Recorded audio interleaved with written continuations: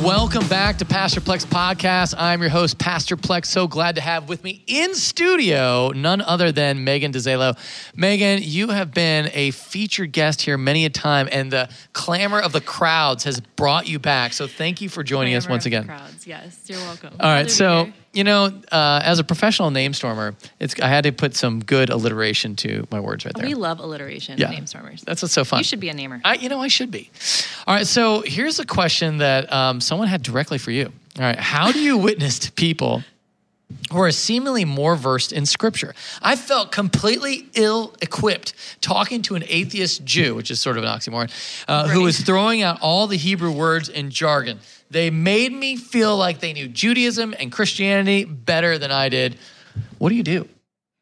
My first question was your question is, what is an atheist Jew? Yeah. That's a whole different topic. I guess probably what their meaning is a person who is Jewish culturally, right, but atheist spiritually.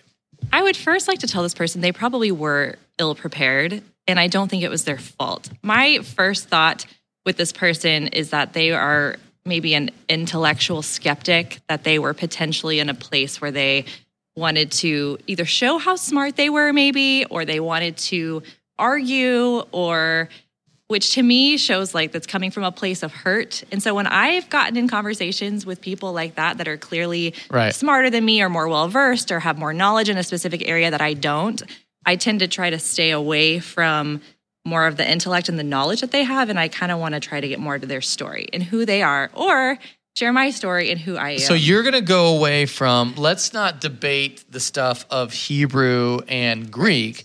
Let's talk about my life testimony, because I think the one thing no one can take away from you is your own experience. Exactly. And so you can say, here is what Jesus did for me.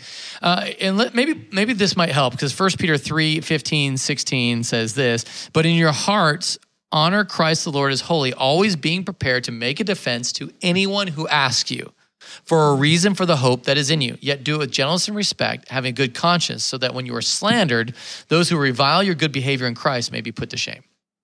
Now, here's what the confidence we can have. The entire Christian faith was not built on the educated.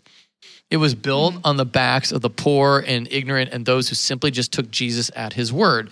And then from there is the beautiful thing about the gospel. It's simple enough for a child to understand, but the matchless thing, it's so beautiful, so deep, that even the most aged professor, most learned person is going to just the volumes of books to be written is endless on who Jesus is and what he has done and the deepness and greatness of our salvation. So there is a place to learn, and I think it's important for us as Christians to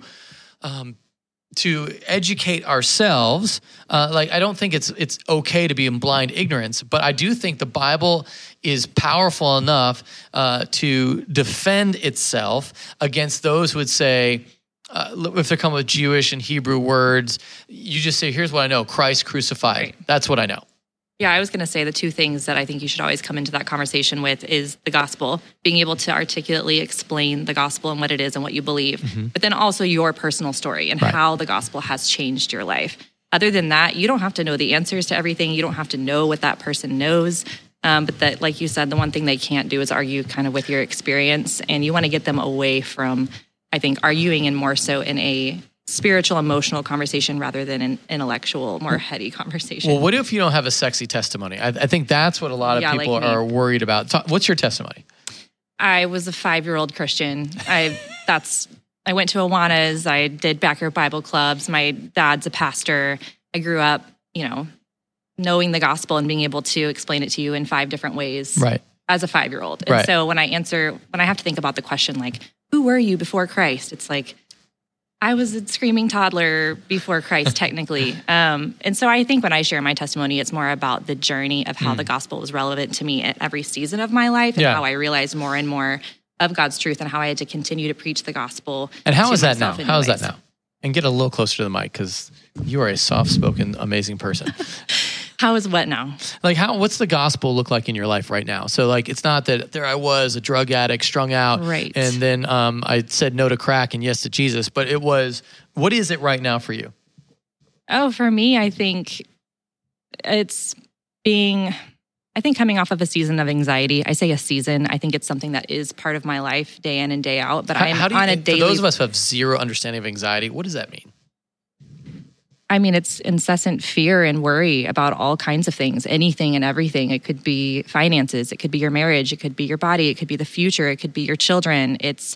and so do you, so when unchecked, do you just sort of spiral in that? It's a total mental spiral, and you start to believe things that are true that are not true in your mind, and a lot of it's just lies. And how does the gospel apply there? So, because I feel like this is powerful for this person who's like, I got this Jewish atheist person. They're giving me all this rhetoric about the Bible, but if you've met that person, you'd say, well, Jesus met me here, and this is what it looks like.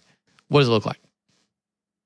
I think for me on a daily basis, it's having first to be aware of the things that are not true. And in order to be aware of something that's not true, you have to be aware of the truth. And so I have to be constantly feeding myself, what is the gospel? And do I have to keep believing these lies or these things that are fearful, and are they true? Here, I'm going to pause you right there because I think that's really good. I think one of the things for the person who's asking the question is you focus on what is true, because usually what the person is trying to do is like, well, you can't really trust and you can't really, and there's this this was written in the Hebrew context of blah, blah, blah, blah, blah. And you may not have a clue about it. I'm sure there's plenty of Hebrew stuff I don't even know. And I'm a pastor that has a master's in theology. And so somebody could totally bring something up, and I would go back to, here's what I'm experiencing now with Jesus. And so for you, Megan, with anxiety, you're able to say, I start with the truth and I end with the truth. So how does that impact you when you bring, like, I have this fear of my body's going to get sick or whatever? I mean, it's not always immediate, but I will say, I mean, your thoughts control everything. Your thoughts control your behaviors. They control your interactions with your relationships. And so for me, it's about trying to control my thoughts, and I do that with scripture. If I try to use my own personal truth or my own self-talk about, oh, I'm going to be fine, or everything's going to be great, or I can willpower my way through this. Yeah, a Christmas, like, it's Christmas, I'm going to play Christmas music, everything's going to be okay. Well, I think we all try to fix ourselves by just telling us things that make us feel better, but those positive affirmations. You can do it. You are those are smart empty. enough. Those are totally good empty. Enough. And gosh darn it, people like you. I think there is a real sense that is how I think the world is able to interact. And my challenge for this Jewish atheist person, like, what do you do when you're on the brink of despair? What do you tell yourself if there is no God, that everything is going to be okay? Or do you just in that moment fall flat on your face and just spiral and just go numb yourself to the reality of the despair that you're experiencing? Because that ultimately, it's either you choose a coping mechanism of alcohol, drugs, sex, video games, streaming a different show, or you turn your hope to God and Jesus, or maybe you work really hard. You're going to cope somehow. What is the coping mechanism? And the only coping mechanism that is forever going to work is the one that's eternal, because there will be some point where you can't work. There'll be some point where the money will run out and it's fleeting. The economy could take a downturn at any moment. And so I think that that's a struggle for a lot of people. Right. And I think with this person in particular, the person who's arguing or kind of talking about Hebrew or their cultural Jewish background or whatever it is that they're hung up on, I would say, man, you seem really passionate about this, or is this something that you've really studied or you've researched? What's behind that? How have you gotten to where you are today? Or what are you hung up on exactly? Or what is your story? And I would just try to trace it back down to that root. Usually somebody's problem with Jesus is not theological.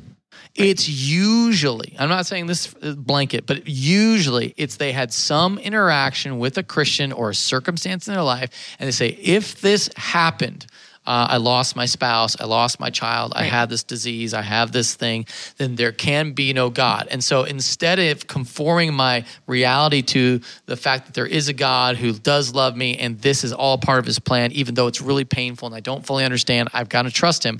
We just do away with that, because I can't conceive of a God who is loving, allowing this to happen. So therefore, there is no God. And if there is no God, there is no hope. And if there is no hope, I have to now create values and create a subjective worldview that can make me deal with the fact that things aren't the way they should be. Right.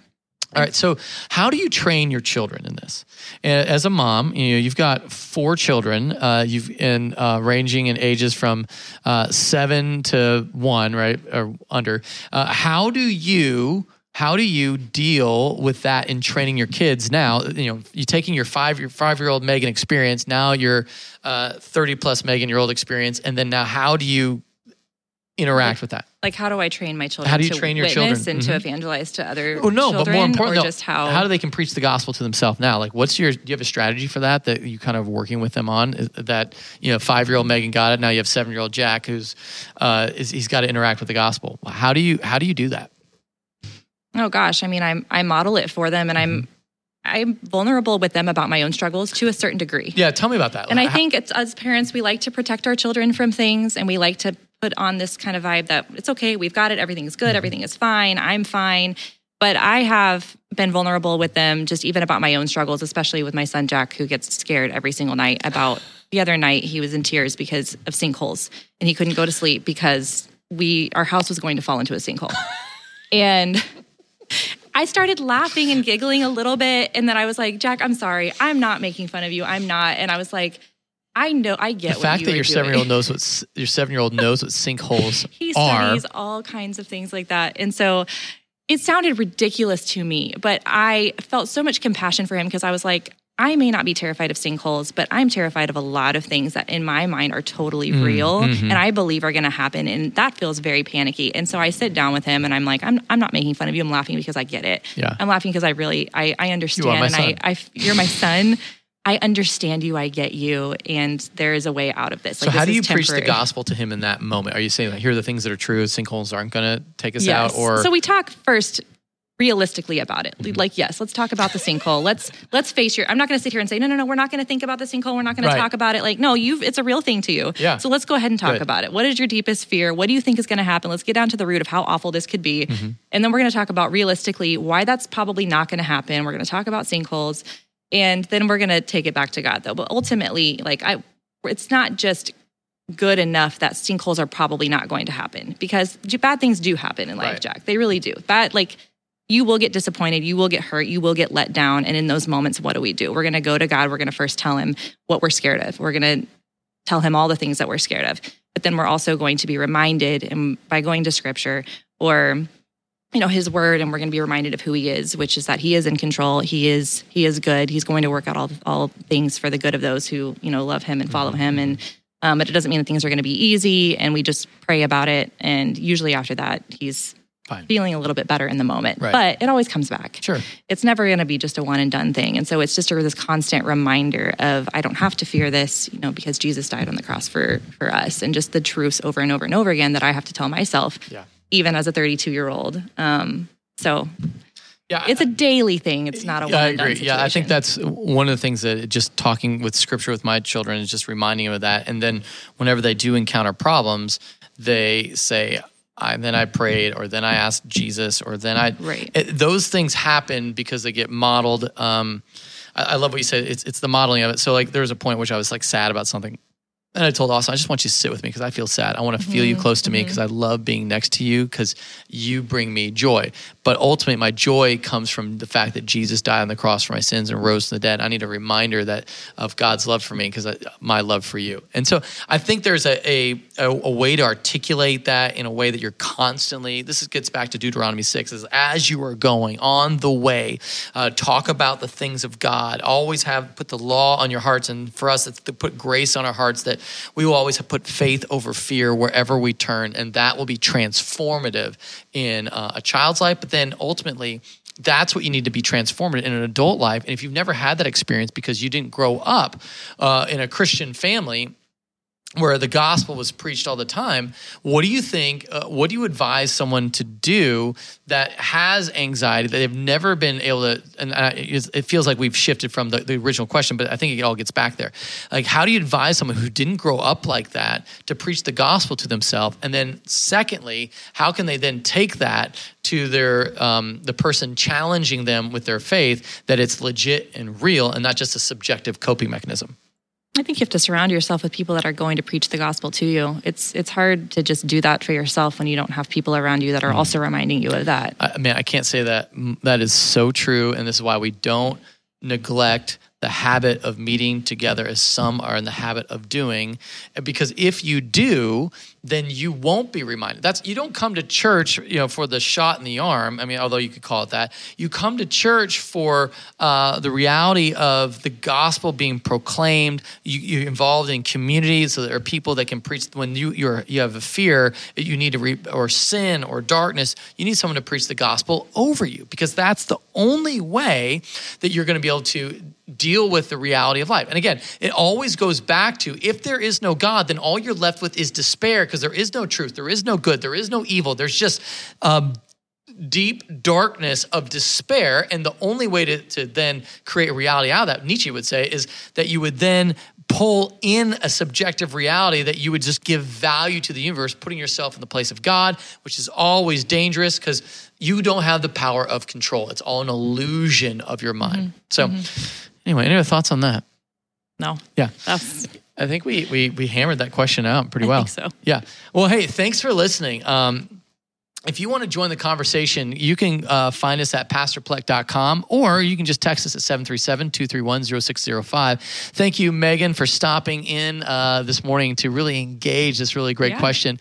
Because I feel like it's something that a lot of people actually are wrestling of, what am I supposed to do with someone who knows more than me? And when they ask me about my faith. So thanks so much for listening. We'll see you next time. Have an awesome week of worship.